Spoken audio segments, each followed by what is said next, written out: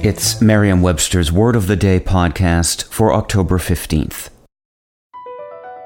BP added more than $70 billion to the U.S. economy in 2022 by making investments from coast to coast.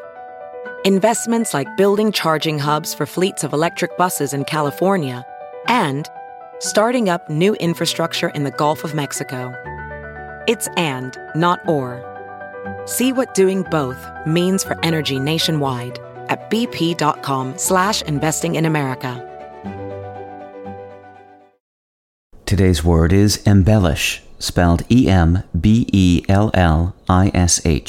Embellish is a verb that means to make something more appealing or attractive with fanciful or decorative details.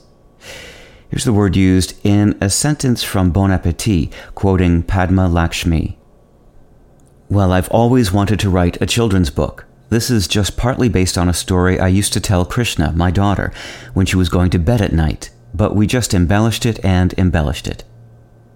The word embellish is related to the French word for beautiful, belle, and traditionally it has been used to imply beautifying an object with the addition of things unessential.